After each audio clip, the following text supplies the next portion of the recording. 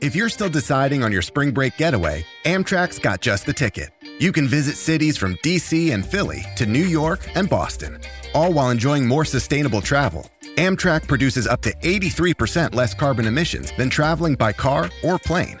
And did we mention the extra legroom and comfy seats? Book early and save at Amtrak.com. Click or tap the banner. Emissions comparisons vary depending on route and locomotive type. Restrictions may apply. First, the bad news. SAP Business AI won't help you generate cubist versions of your family's holiday photos. But it will help you understand which supplier is best to help you roll out your plant-based packaging in Southeast Asia, or identify the training your junior project manager needs to rise up the ranks, and automate repetitive tasks while you focus on big innovations, so you can be ready for the next opportunity. Revolutionary technology, real-world results. That's SAP Business AI. This episode is brought to you by Paramount Plus. Get in, loser! Mean Girls is now streaming on Paramount Plus. Join Katie Heron as she meets the plastics in Tina Fey's new twist on the modern classic. Get ready for more of the rumors, backstabbing, and jokes you loved from the original movie with some fetch surprises. Rated PG-13. Wear pink and head to ParamountPlus.com to try it free.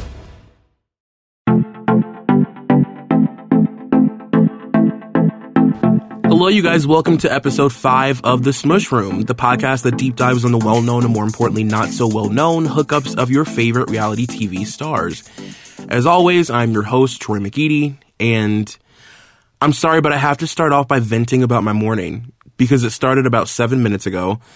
I'm half asleep still. I'm just going to let you know that right now. I'm a little bit out of it. You're not going to get the full version of me today because the full version of me is not here yet. I don't even have the full version of myself. I'm not allowed that until like noon.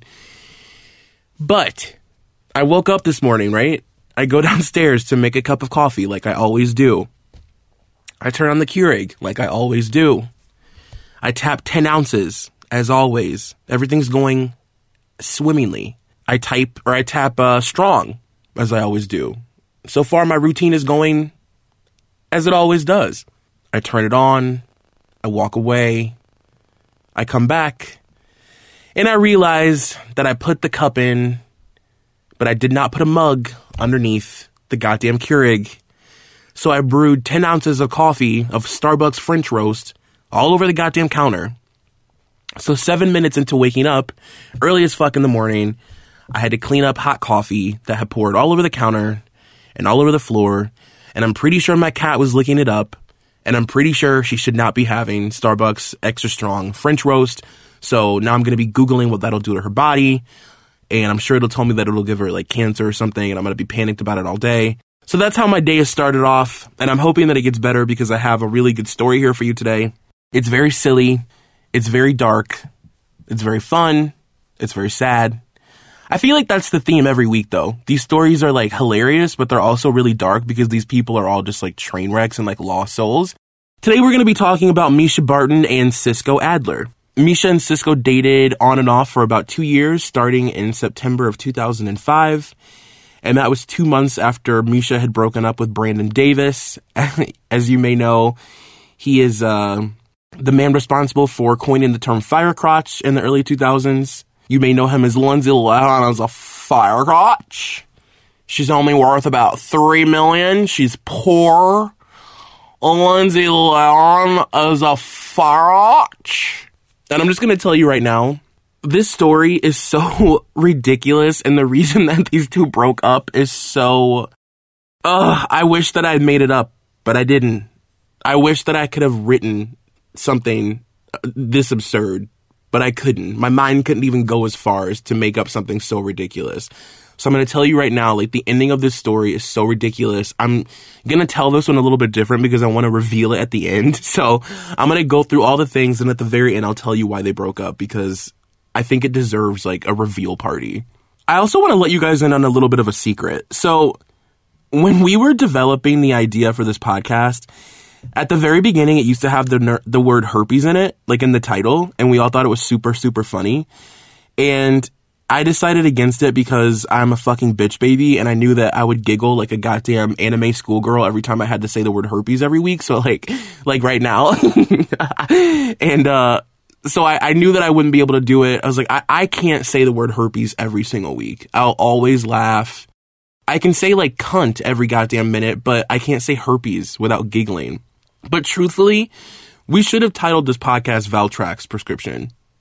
I'm not even kidding, because what I've discovered is that Hollywood is just a giant circle jerk. That's all it is. Everybody is standing next to everybody else, and everybody's got their penises out, and everybody is jerking everybody off. It's a circle jerk. That's all it is. Everybody fucks everybody. It's a giant, unprotected circle jerk. So, without further ado, let's just get right into it. I'm ready to talk about Cisco Adler. So, for those of you who don't know, Cisco Adler is the son of music producer, director Lou Adler. He was really famous in the early 2000s. His dad is also the brother-in-law of Daryl Hannah. Cisco is a musician. He used to work a lot with Mickey Avalon in the early 2000s. He would make appearances on shows all the time, and I think he was mostly well known for working with the rapper Swayze in the early 2000s as well. They had an MTV reality show called Buzzin', and it was super popular in 2008. And they also released a couple singles during that time that were really popular. I think they made the Billboard Top 100. One of them was called Corona and Lime. If you still don't know who I'm talking about, I'm thinking that may jog your memory. Corona and Lime, anybody? Also, they had another single called Buzzin', and truthfully, both these songs pop up on my iPhone's shuffle at least twice a week. And I don't think I've ever turned away from either of them. They're really good. I'm embarrassed about that, but whatever. So, unless you've been living in a cave without Wi-Fi service for the past 12 years, then you know that Mischa Barton rose to fame in 2003 as her character Marissa Cooper on the show The O.C. And The O.C. premiered on Fox in August of 2005. It ran for 4 years, and it premiered to really super high ratings. It was almost immediately considered a pop culture phenomenon. I mean, that show changed the trajectory of where, our culture was headed, our youth culture, our fashion, really specifically music. For a band to premiere a song on the OC was a fucking huge deal. And just for fun, I looked up the bands that premiered songs or made guest appearances at the Bait Shop, which was the fake concert venue that 16-year-old me would dream of going to. Just to see, I don't know, I just wanted to see the impact that this show had on my music taste without me maybe even realizing it. This is just a small list of bands and artists that either premiered music on the OC or performed on the OC or had albums that were really successful as a direct result of being on the OC. The Killers, Modest Mouse, The Thrills, Death Cab for Cutie, The Subways, Gwen Stefani, The Shins, Beastie Boys, U2, Beck, Coldplay, Phantom Planet, Rooney, and Imogen Heap. And the list goes on and on and on. So my iPod, my 2007, 2008, 2009 iPod basically was a shrine to the OC is what I realized. The OC also had a huge impact on reality TV. As we all know, Laguna Beach was considered the real OC. It was the salacious version of what was going on the show. And then the Real Housewives of Orange County was also a direct descendant of the OC. And people from other parts of the country just became really obsessive about the way wealthy people lived on the West Coast. And honestly, not much has changed. It's been 12 years and we still can't shake this fascination with rich people that have beach houses. I don't know what it is, but we still watch these shows. The OC also really cemented Mischa Barton as an it girl, which if you listen to this podcast, you know that I have an obsession with Hollywood it girls and their rise and fall. And she was somebody that I always felt like she never really desired that level of media attention, even if it meant that she wouldn't be as famous. I think she was just sort of thrusted into it, and she just always seemed really uncomfortable with how famous she was at that time, which honestly makes sense. Mischa was raised a theater kid, and she got into this business because I think she genuinely, as a child, loved acting, and she loved theater and film. She loved stage acting, and she was never the girl who hoped to be any version of a teen idol. And I actually would put her in the same category as a Kristen Stewart. If we had to categorize it, I would say it's an accidental it girl. All of a sudden, I feel like people like them look around and it's okay, well, I'm now the face of Neutrogena. and I'm a Skechers ambassador. You know what I mean? Like, it just all of a sudden happens, and they're like, what the fuck is going on? I also, to be honest with you, I don't think Mischa Barton was ever really cut out for this level of scrutiny that you receive as like a young it girl. I think, I've said it before, like, the way that these girls handle the attention and the scrutiny that they get is interesting to me because, they all have their own way, really, of dealing with it, and there's nothing in life that really prepares you for the world to, pick your body apart as a teenager and put all this pressure on you to say and do things a certain way, and for us to all obsess over your relationships and, like, your virginity and all these things that come along with it. Like, to be honest, I don't think anyone is actually cut out for it. Like, I don't think there's anybody who is born with the ability to handle that kind of pressure. And, that's why they always crack or they turn to substances to deal with it. But I think Mischa is particularly insecure and fragile in a way that doesn't really lend itself to being the most famous 17-year-old girl in the country. Like, I just don't think this was ever what she wanted. I would even go as far as to say Mischa's media exposure at that time was even more intense than someone like a Lindsay Lohan at the beginning of her career, because she was being set up not only to be an it girl, but a fashion it girl, which is like it's an entirely separate category. That's like double the exposure. And I almost feel like Mischa's model features and the fact that she had a model's body was a detriment to her career at that time because, given the type of career that she wanted to have before, she was being pushed into a completely different direction. And I actually have a quote here. Mischa did an interview with Metro UK in 2014 where she talks about regretting her decision to do the OC. And she said, "It's something I came so close to not doing. I had a really great thing going with film. People say be grateful for what you have, but it certainly wasn't the thing I expected it to be." Now, it sounds ungrateful and really cunty on paper, sure, but I don't blame her for it. I've never blamed Kristen Stewart for it either. Like, there are girls that I just look at and I'm like, you were not cut out for this and you so clearly don't want to be doing it. And it's not your fault that you can't stop this train from moving. Like, you're one person surrounded by, a team of people who are pushing you in a way that you at 17 think is the right thing to be doing. I don't think not wanting to be a teen idol when it's something that you've never desired makes you a bad person, honestly. And, I've never looked at her and thought like, wow, she's not grateful for that interview she did with Teen Beat. Bitch. You know what I mean? Where they asked her favorite bubblegum flavors. What a goddamn ungrateful bitch. You know what I mean? Like, Mischa's character Marissa was killed off the show in its third season, which freed Mischa to pursue other things and focus more on film. And her death was one of the most memorable moments, I'd say, in television history. And it basically ended the show. The ratings dropped so drastically for the next 2 seasons that they canceled it. So, in an interview that Mischa did with Herbal Essences while she was still a spokesperson for the brand, she had this to say about the death of the character. "It wasn't my decision, but I think that for the people who thought the show was going in the wrong direction, I would have been one of them.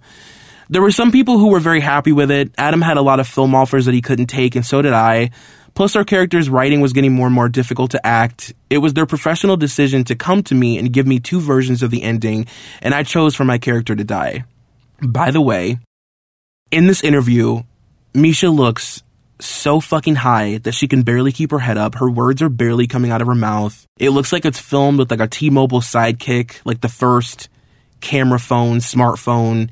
I've got to link it. It's like really disturbing to watch, and like I watched it like 7 times. Mischa's also been very vocal about the fact that she has no interest in any sort of like OC reunion or reviving her Marissa Cooper character in any way. She told Huffington Post in 2013 that she was very much ready for closure on the character and the series.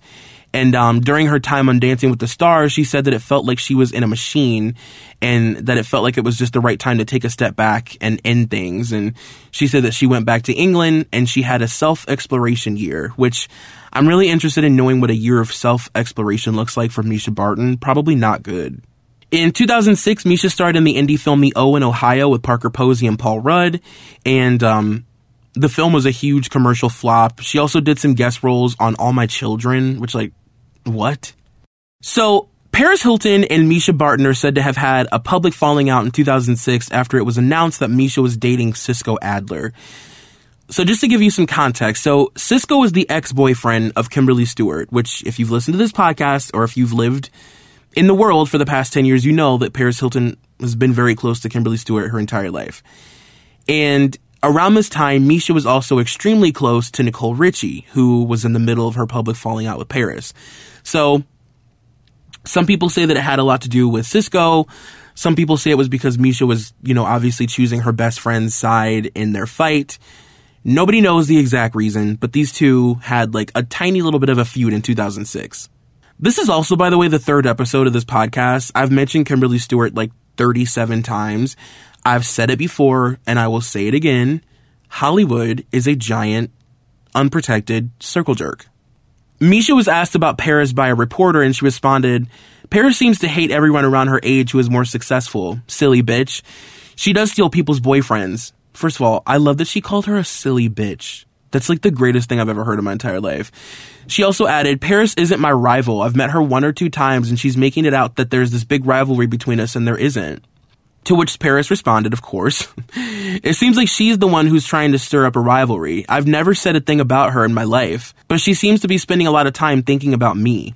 So one of Mischa's first scandal headlines came in late 2006 when it was reported that she had gotten drunk at a nightclub in London and she danced on a table while singing Britney Spears and drinking straight from a bottle of champagne. Now look, do I really need to tell you how happy that makes me? Don't you feel like you know me well enough at this point to know that that makes my stomach tingle? I see no problem with anybody standing on a table at a bar and holding a bottle of champagne and singing Britney Spears. And shame on the person who does. The website Egotastic reported in 2006, the recent Britney Spears upskirt incident has spawned yet another celebrity wannabe. This time, Mischa Barton. No, there's no new flashing incidents. Not that we haven't seen Mischa Barton's upskirt before, but Mischa did get on stage and belt out a Britney Spears tune while clubbing in London, according to PR Inside. A drunk Barton sang "Oops, I Did It Again" just a day after Britney's embarrassing publicity stunt. They're referencing Britney showing her vagina, which I'm sure you've picked up on. The former OC actress was enjoying an evening out in London on Tuesday when she decided to treat revelers to the trendy paper nightclub some of her singing. Mischa, 20, jumped on stage and and launched into the famous track and even treated clubbers to a sexy dance routine. I love the thought of a sexy dance routine from Mischa Barton. One onlooker said, "She got on stage clutching a microphone and a bottle of champagne. She seemed a bit drunk, but her singing was good. She certainly can hold a note." Well, good for her. And then that guy said, "Hopefully this isn't the beginning of a downward spiral from Mischa Barton." Can you imagine being the first reporter to ever say downward spiral and Mischa Barton in the same sentence? Isn't there some sort of award for that? In 2007, the public started to focus a lot more on Mischa's erratic public behavior rather than her acting. In February of 2007, after dropping Nicole Richie off at a tanning salon, Mischa got into a car accident in Nicole's Mercedes SUV. And then in May of 2007, Page Six got pictures of Mischa running out of a Soho bar, puking on the sidewalk extremely close to Jamie Lynn Sigler's feet, and then running back inside the bar to drink more, which look, we've all been 20 years old once, okay? It's called a puke and rally. We've all been there. No judgment from me. Later that month, she was photographed smoking a joint in her car by the paparazzi. That was a huge deal. Those pictures circulated all over the place. And, in 2007, we were a lot more conservative. So seeing somebody like Mischa Barton smoking a joint was a huge fucking deal. In December of that year, Mischa did an interview with The Independent where they asked her about her growing image as a party girl. And she said, "I take it with a pinch of salt, honestly. Do I find it amusing? Yeah, kind of."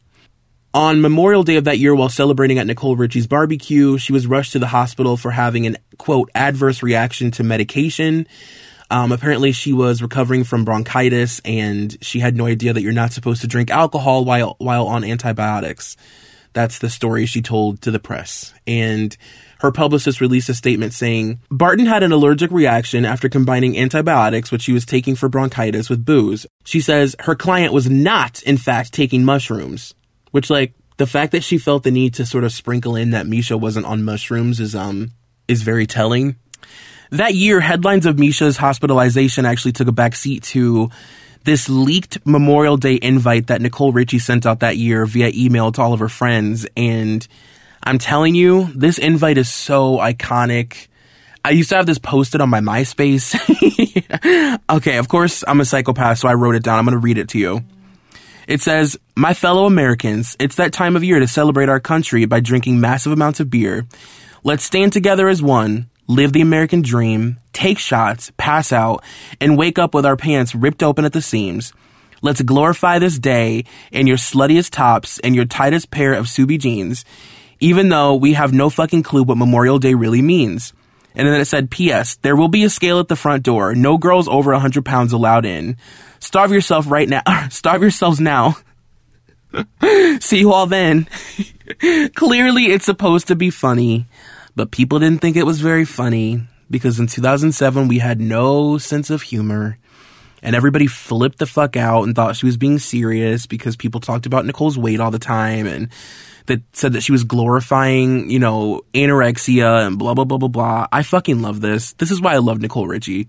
In December of that year, Mischa was arrested for driving under the influence, driving without a license, driving with a blood alcohol level over the legal limit, and possession of marijuana. And she was held on a $10,000 bail. And on January 8th, and in January of 2008, Mischa did an interview with Ryan Seacrest about the arrests, and this quote actually comes from a People magazine article that recapped it. She said, "Obviously, I'm 100% responsible for my actions in this case. Barton 21 told Ryan Seacrest's LA radio show Thursday morning about the DUI. I'm really disappointed in myself. I don't know what to say about it except that I'm not perfect, and I just don't ever intend to do something so stupid again. I was out with some friends and actually hadn't been driving earlier in the night, but I wanted to get my car home," Barton explained.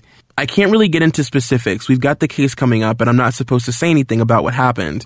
You guys, it's me, Ali Lohan. Just kidding, it's not Ali Lohan, it's Troy. I tricked you.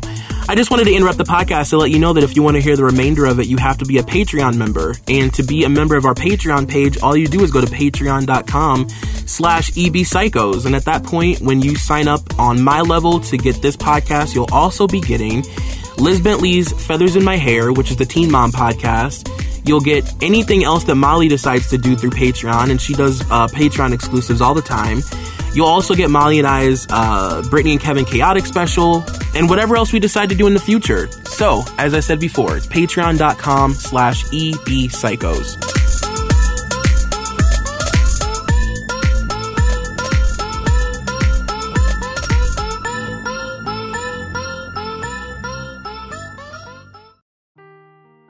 Seeking the truth never gets old. Introducing June's Journey, the free-to-play mobile game that will immerse you in a thrilling murder mystery.